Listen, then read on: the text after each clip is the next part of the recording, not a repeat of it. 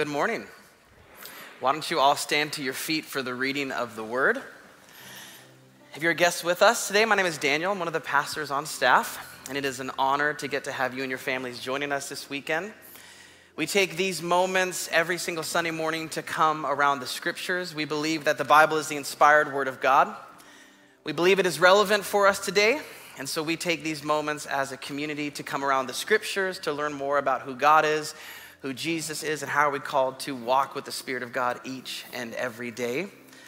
We're in week 2 of Advent, and so we're going to be talking about the theme of love this morning. So if you have your Bibles, you can turn to 1 John chapter 4. If you don't have your Bibles, that's okay. We'll have the scriptures on the screens. But let's begin to read this text together. The word of the Lord would say this: Dear friends, let us love one another, for love comes from God. Everyone who loves has been born of God and knows God. Whoever does not love does not know God, because God is love. This is how God showed his love among us. He sent his one and only Son into the world that we might live through him. This is love, not that we loved God, but that he loved us and sent his Son to be an atoning sacrifice for our sins. Dear friends, since God so loved us, we also ought to love one another. No one has ever seen God, but if we love one another, God lives in us, and his love is made complete in us. I'm going to say this is the word of the Lord, and I'd love for you to respond, thanks be to God. This is the word of the Lord. Thanks be to God. Heavenly Father, take this word, have it sink deep into our hearts. Lord, I pray for all the different things that we're thinking about right now. All the challenges that we're facing, all of the frustrations that we might have, all the joys or even the sadness that we might be experiencing. Might we in this moment be able to lay it all at your feet and receive what it is that you would have for us today. Minister to our hearts, God. We love you. In your precious name we pray. Amen. Amen. You may be seated this morning. Bedtime around our house is the moments in the day where my daughter likes to ask the most questions. And oftentimes these questions can be rather deep. Some of the most kind of theological or spiritually based questions have been asked in that bedtime hour. And a number of months ago, my daughter asked me a question that I was not prepared for. I was standing up next to her bunk bed, and we were having a conversation, and I was looking at her and she was looking at me. And then she said these words to me. She said, "Daddy, are you dying?"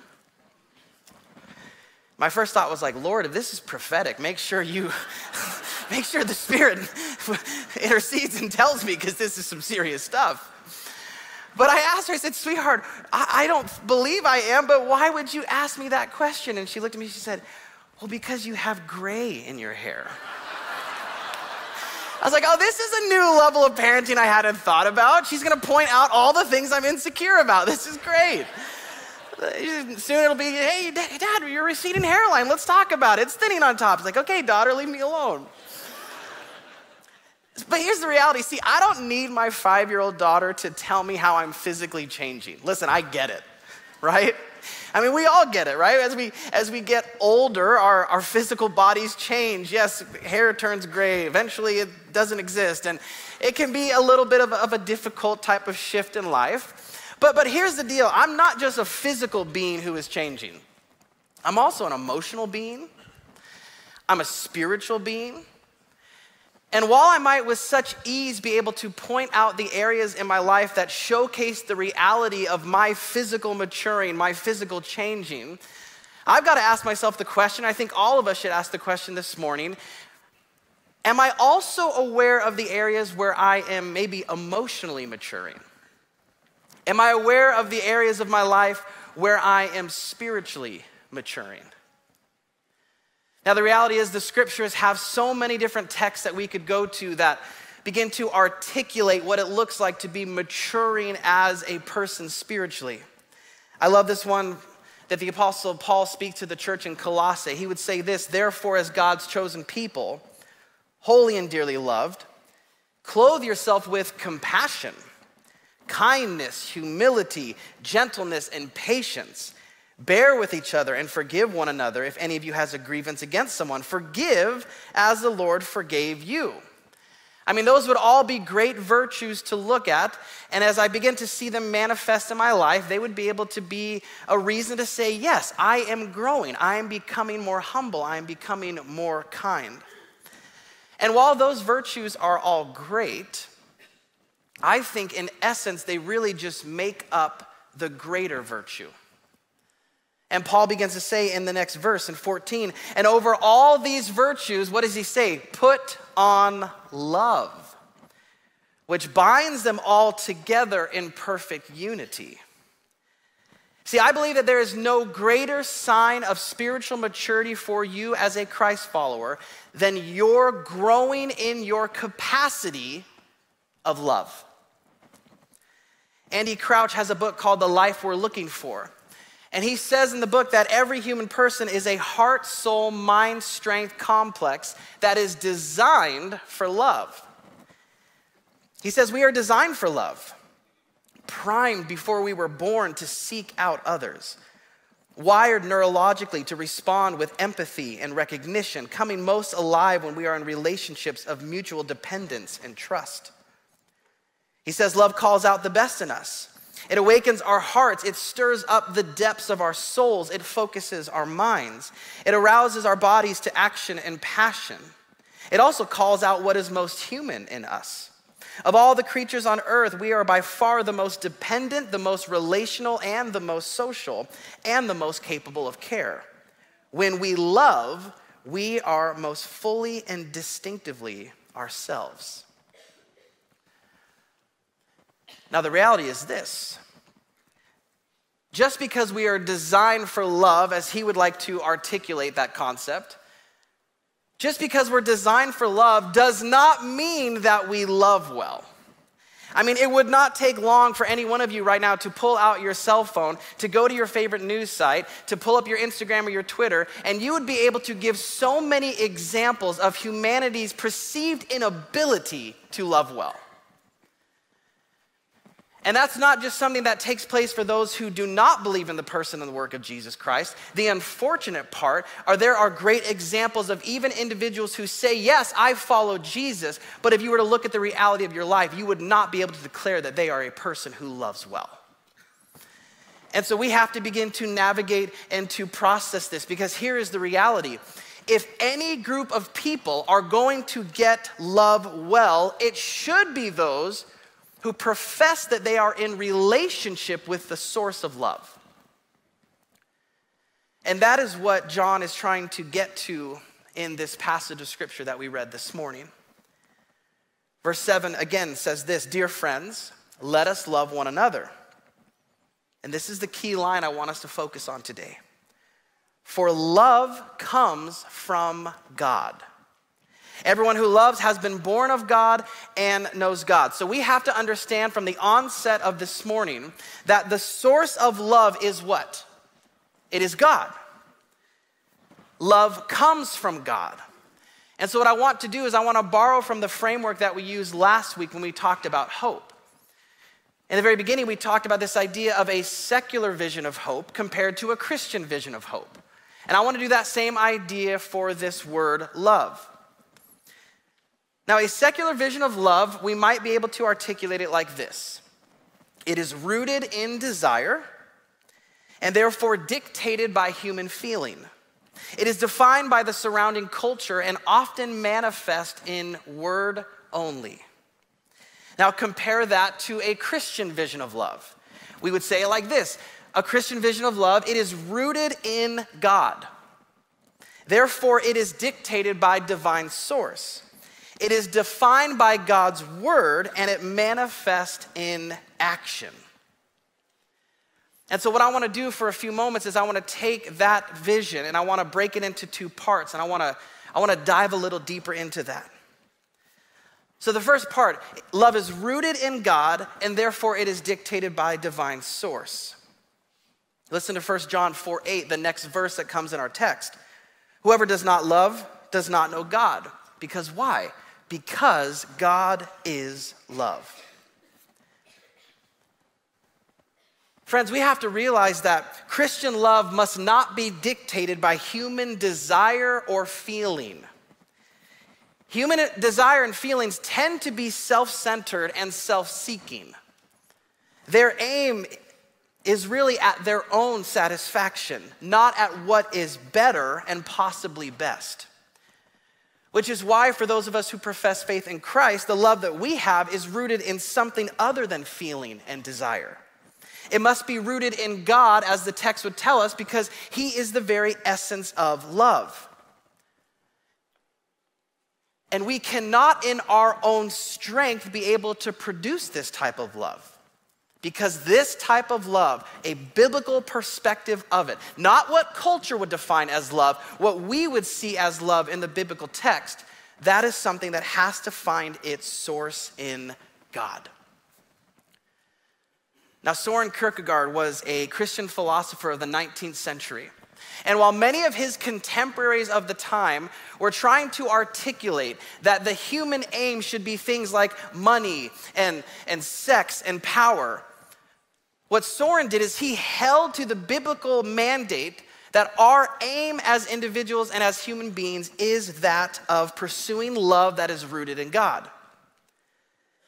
And I love how he illustrates this picture of what it is to have your love rooted in God. He says it like this: as the quiet lake is fed deep down by the flow of hidden springs, which no eye sees, so a human being's love is grounded still more deeply in God's love.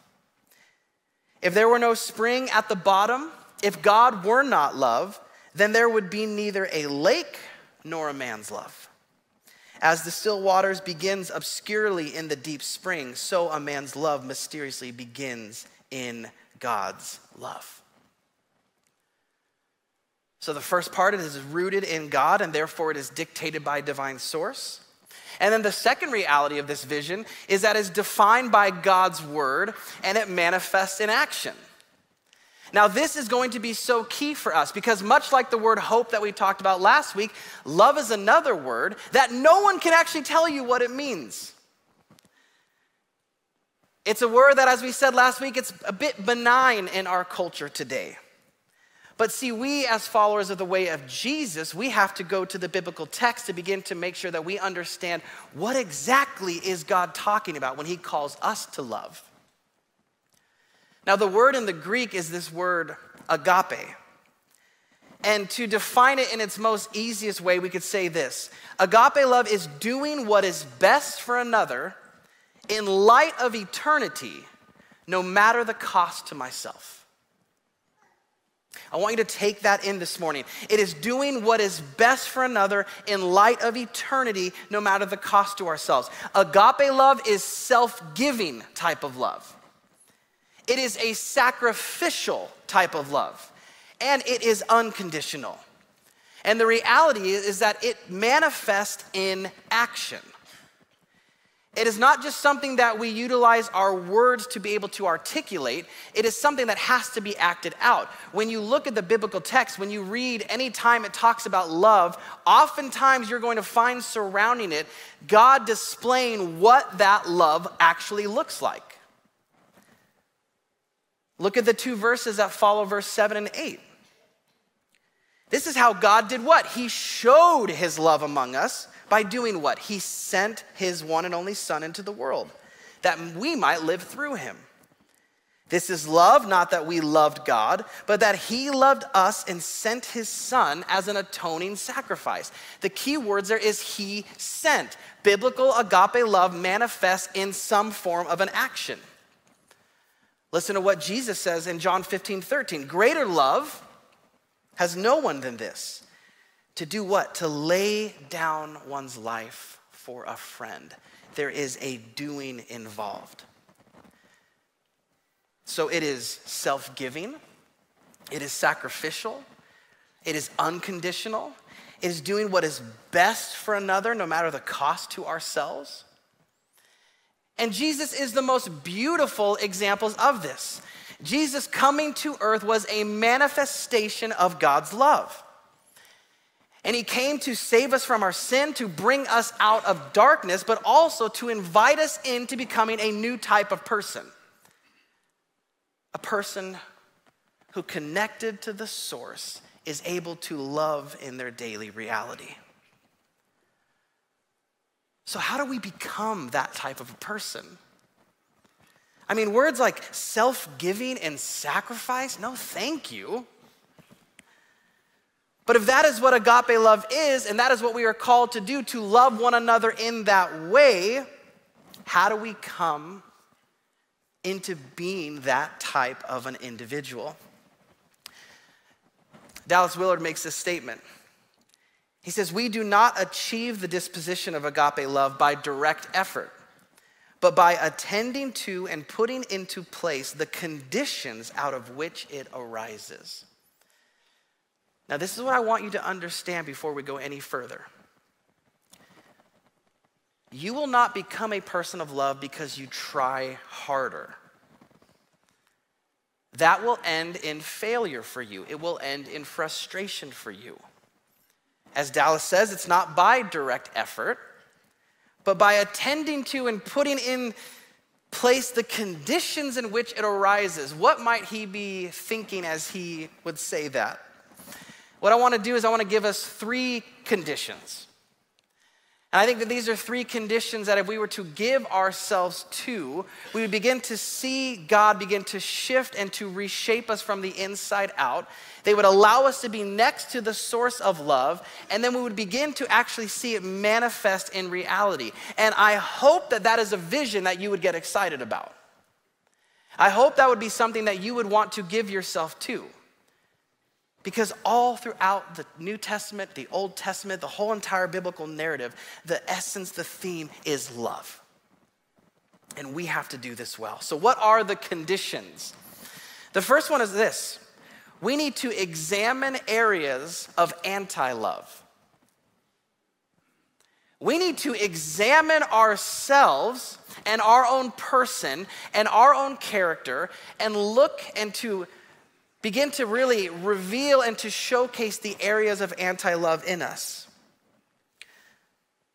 So many texts that we could go to that showcase these different characteristics that just must not be part of the Christian experience, but I'd like to go to 1 Peter 2, verse 1. Peter says, put away all malice and all deceit, all hypocrisy, all envy, all slander. See, these items of your character will begin to undermine your ability to love. Now, you might look at that list and say, you know what? I don't even know what malice means, so I'm probably not doing it. I don't really consider myself a deceitful person or hypocritical or one who envies or slanders. Okay, how about this? Are you a mean person? I mean, let's just be honest for a few moments. Whether you're a Christian or not, I know plenty of Christians who I would define as just flat out mean. Listen to the words they say, listen to how they approach their social medias, listen to the countenance in which they carry themselves. They are just flat out mean. And that character trait is going to hinder your ability to love. Now, maybe you're not mean, but maybe you're just arrogant. Maybe you're prideful. Maybe you use your words to dishonor others. Maybe you're just flat out an angry person. Maybe that you always assume the worst in the people around you. We can take it down a little bit further. Here's the reality. It's really hard to become a person of love when you are selfish. And if none of the other words that I have spoken have connected with you, maybe that one will. Because selfishness is something that is rampant in our culture. It's hard to become a person of love when you are obsessed with personal comfort. And I would say that in our nation in particular, we are obsessed with personal comfort. And the reality is this, is that your love of ease will always compete and most of the time beat out your love of neighbor. And so we have to call out these realities in ourselves. We have to go through prayers of examination daily and to look at what are the characteristics of who I am as a person that might be hindering my ability to love. And then what do we do with that? Do we just sit in it and sulk in it and feel bad about ourselves? No, we confess it. We repent of it. We turn from those wicked ways and we move forward in what God has called us. We lovingly sit with one another that we are in relationship with, and we start to say, hey, friend, I have noticed that you are just nasty. I'm telling you, we have to be better about that for one another. I mean, in an attitude of love, yes, but some of us have friends who we are just allowing to be mean and nasty people. And sometimes I think the Lord's like, hey, why do you think I brought you into their life? Not to be a jerk, but to lovingly come alongside and say, hey, have you noticed this about you? Oftentimes, you know what it is? It's actually someone's shadow side. It's a part of them that they may not even realize, but the Lord might want to utilize you to speak it out for them. So that first condition, examine areas of anti-love in your life. The second part I would say is this. Condition 2, disciplined abiding. If God is the source of love, then I have to put rhythms in my life, practices in my life, that would allow me to be near the source. See, agape love forms in and then out of those who disciplined to their abiding. Friends, we need to be practicing the spiritual disciplines. You need to be in the Word each and every day. You need to spend time in prayer each and every day. You need to have moments of silence and solitude each and every day. You have to give yourself to the spiritual practices that the Holy Spirit will begin to use to shape your life into more of the person He has called you to be. And we're going to have to be disciplined in our abiding. But something really beautiful begins to happen when we do. Listen to the words of Jesus in Luke 6, beginning in verse 43. He says, a good tree can't produce bad fruit, and a bad tree can't produce good fruit. A tree is identified by its fruit. Figs are never gathered from thorn bushes, and grapes are never picked from bramble bushes. A good person produces good things from the treasury of a good heart, and an evil person produces evil things from the treasury of an evil heart. When it comes to Jesus, and when it comes to you becoming the person He has called you to be, it's always going to be an inner work that must take place. And the beautiful part is when we allow the inner work to take place, the outer work takes place on itself. See, if you just become a good tree, so to speak, then you will bear good fruit. And even when you're not bearing good fruit, you examine said fruit, and then you go back to abiding with the source of love. You go back to abiding with Jesus. So we examine. We then are disciplined in our abiding through the spiritual disciplines, through other practices. And then the last one is this, condition number 3. Just practice everyday love. You just have to practice it. You just have to start doing tangible things that showcase this. And I want to end our time with just giving you 5 super practical ways to practice everyday love. Number 1 is this: practice recognition over indifference. When a baby is first born, the doctors talk about this time period. They call it quiet alert. And after, the baby's cleaned up and all the stuff is figured out, there'll be like an hour or so time period. And I remember this because we just had August not too long ago. But there's this time period where he was just wide awake. I have this picture of him where his eyes are just about as open as they've ever been. And what doctors say is that in that moment, the baby's actually scanning the room for a face. The baby has this deep desire to be recognized by someone. And here's the reality. I don't think that we ever actually grow away from our need to be recognized. But see, here's the issue. We are just people who are indifferent towards one another. And so we walk by people each and every day, but do we ever actually take time to look at what it would be to recognize that person? It's interesting, many of the books that I am reading right now, this theme keeps coming up. It's this idea of recapturing personhood. And that we as the church, we have to be the best at this. I mentioned that book earlier from Andy Crouch. And he shares in it this practice that he does, and I'm just gonna share it to you because I think it's a great practice. He talks about how he was at Chicago O'Hare, big airport. And he decided just to walk back and forth from the terminals. And as he would walk, when someone would pass him, he would just quietly say the words, image bearer, image bearer, image bearer. See, in that moment, he is recalibrating his soul to the reality that it doesn't matter what this person has made of their life. It doesn't matter if they are living out the reality in which I have called myself to. They're still an image bearer of God. We need to be good at recognizing people. Here's the second one. Practice presence over distraction. When you're with people, be present with them. I had the best example of me not doing this a couple months ago. I'm at the park with my kids, and I'm on my phone. Dang it. And my son Otto, he runs up to me and he says something to me. He's mumbling and he's talking, and I'm just distracted. I'm not paying attention. Sure, bud, that sounds good. A couple seconds later, I turn around, and there's all these kids around, there's all these parents around, and my son is peeing in the park. And so I run up to Otto. Dude, no, I try to block a little bit. Hey. I said, what are you doing? And he said, I asked you if I could pee. In that moment, it's like, that's on me, bud. I'm sorry. That's on me. It's because I was distracted.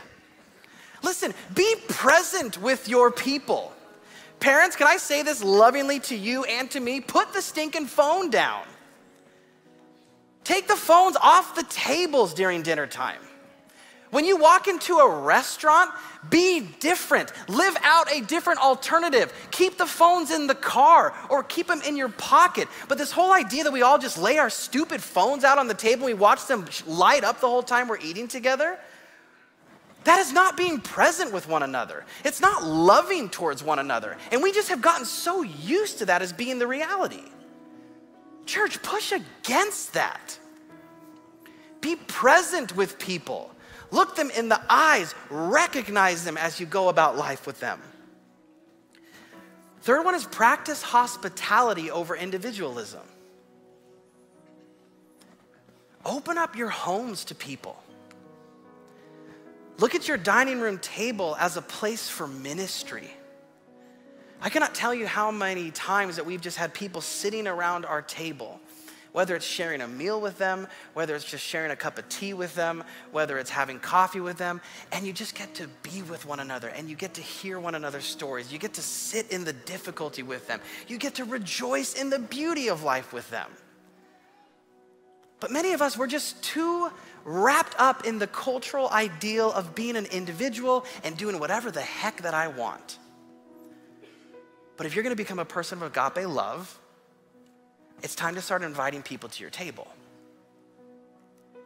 It's time to start seeing your home as a place to where the presence of God can move about people. I'm not gonna read it right now, but there's a beautiful book called The Gospel Comes with a House Key. I'd very much so encourage you to read it if you get a moment. The fourth one is this: practice service over selfishness. Listen, I'm telling you, if you want to watch your love for something increase, begin to serve it. It's really interesting. There's something kind of supernatural that happens. When I am disciplined and choose to serve something, watch your capacity of love go up for it. Let me say it like this. Husbands, if you, for whatever reason, are struggling loving your wife right now, I'm going to ask you to start serving her well. In fact, serve her like Christ loved the church. Sacrifice for her. And in the midst of that, watch how your affection will begin to grow. That person at your work that just really grinds your gears, start serving them. Find out what their favorite type of coffee is and bring it to them. And just watch how your affection and your love and your capacity for them will begin to grow. Here's the last one. Practice intentionality over aimlessness. Be intentional. I believe that it was Rich Velotis, who's a pastor in New York. He made this statement. I thought it was so good. He said, whenever he walks into a room, he asks this question: God, where are you working, and how can I partner with you? It's a beautiful statement. For the last couple months, I've been trying to practice that. When I walk into a room, I've been talking to our staff about this. We've had prayers on Sunday morning. Hey, have that as your heart posture. God, where are you working in the midst of our congregation, and how can we partner with you today?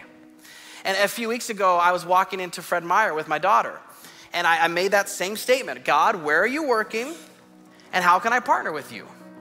And so we go through and we get the groceries that we needed. We get into line, and then there was a young boy, probably 11 or 12 in front of us. And he's just wanting to buy a little Hot Wheels car. So he's got it on the conveyor belt, and the clerk scans it. It's like $1.80 or something like that. And I start overhearing, because I'm trying to be intentional with just my life. And he starts telling the clerk, he says, yeah, you know, it's my brother's 8-year-old birthday, and I wanted to buy him a present. And instantly I'm just like, that is so precious. So I'm just kind of like just watching this whole thing, and I could, you know, he starts going into his bag looking for his money, and he could have had the money, but he was kind of struggling finding it. And he kept saying, I got it, just give me a second. I think he could kind of feel the pressure of me standing there and my daughter. And so I just said, hey, bud, could I buy the car for you? And he looked at me, he's like, you don't have to do that, it's okay. I said, no. I think it is so cool that you are buying your brother a gift. Could I buy the car? So I bought the car.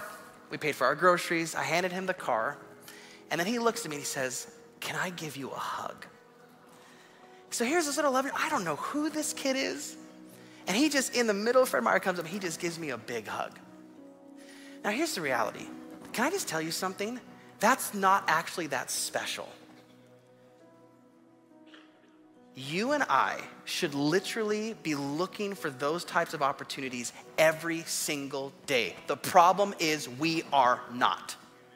We are too caught up in ourselves, too caught up in our plans, too caught up in the little lives that we're building. We're just unaware of how God is moving in the world. And I promise you, if you just begin to take on that posture of, God, where are you working? How can I partner with you? You will find moments like that each and every day. And can I just tell you, there is nothing better than those types of moments. Because you're actually beginning to see yourself become the person that God has called you to be. So that is the mandate for us. Church, love one another. But don't do it in your own strength. Do it living out a life deeply connected to the source that is God. And so, Father, as we sit here right now, maybe we would even just ponder those 3 conditions.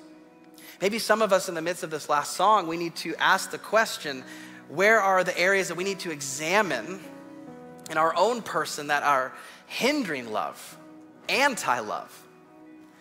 Maybe for some of us, it's just we need a recommitment to disciplined abiding with you, allowing you to do that inner work so that we can become the types of people who just naturally love well.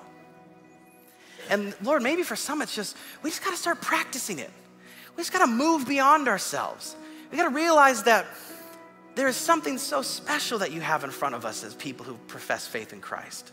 And we need to be about that business, not even our own. And so, Lord, as we sing out this last song, would you just nurture us? Would you minister to us? Would you convict us? And would we walk out of here with a clear understanding of how to love, who to love, and where our source for love comes from.